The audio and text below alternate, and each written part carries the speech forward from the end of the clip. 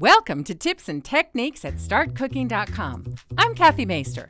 There are 6 rules you need to follow to make perfect pasta. Number 1, use a really big pot. Otherwise, all the pasta will stick together when you cook it. Number 2, boil lots of water, at least 4 quarts for 1 pound of pasta. Be sure to cover the pot so the water comes to a boil more quickly. Number 3, add 2 tablespoons of salt to the pot after the water comes to a boil. Number 4, put in your pasta and bring the pot back to a boil. Number 5, be sure to give it an occasional stir. And number 6, cook the pasta uncovered for no longer than it says on the package. Give it a taste to see if it's tender. Now, carefully lift the pot with some pot holders and drain the pasta in the sink.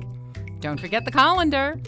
That's it. Just add your favorite sauce and enjoy.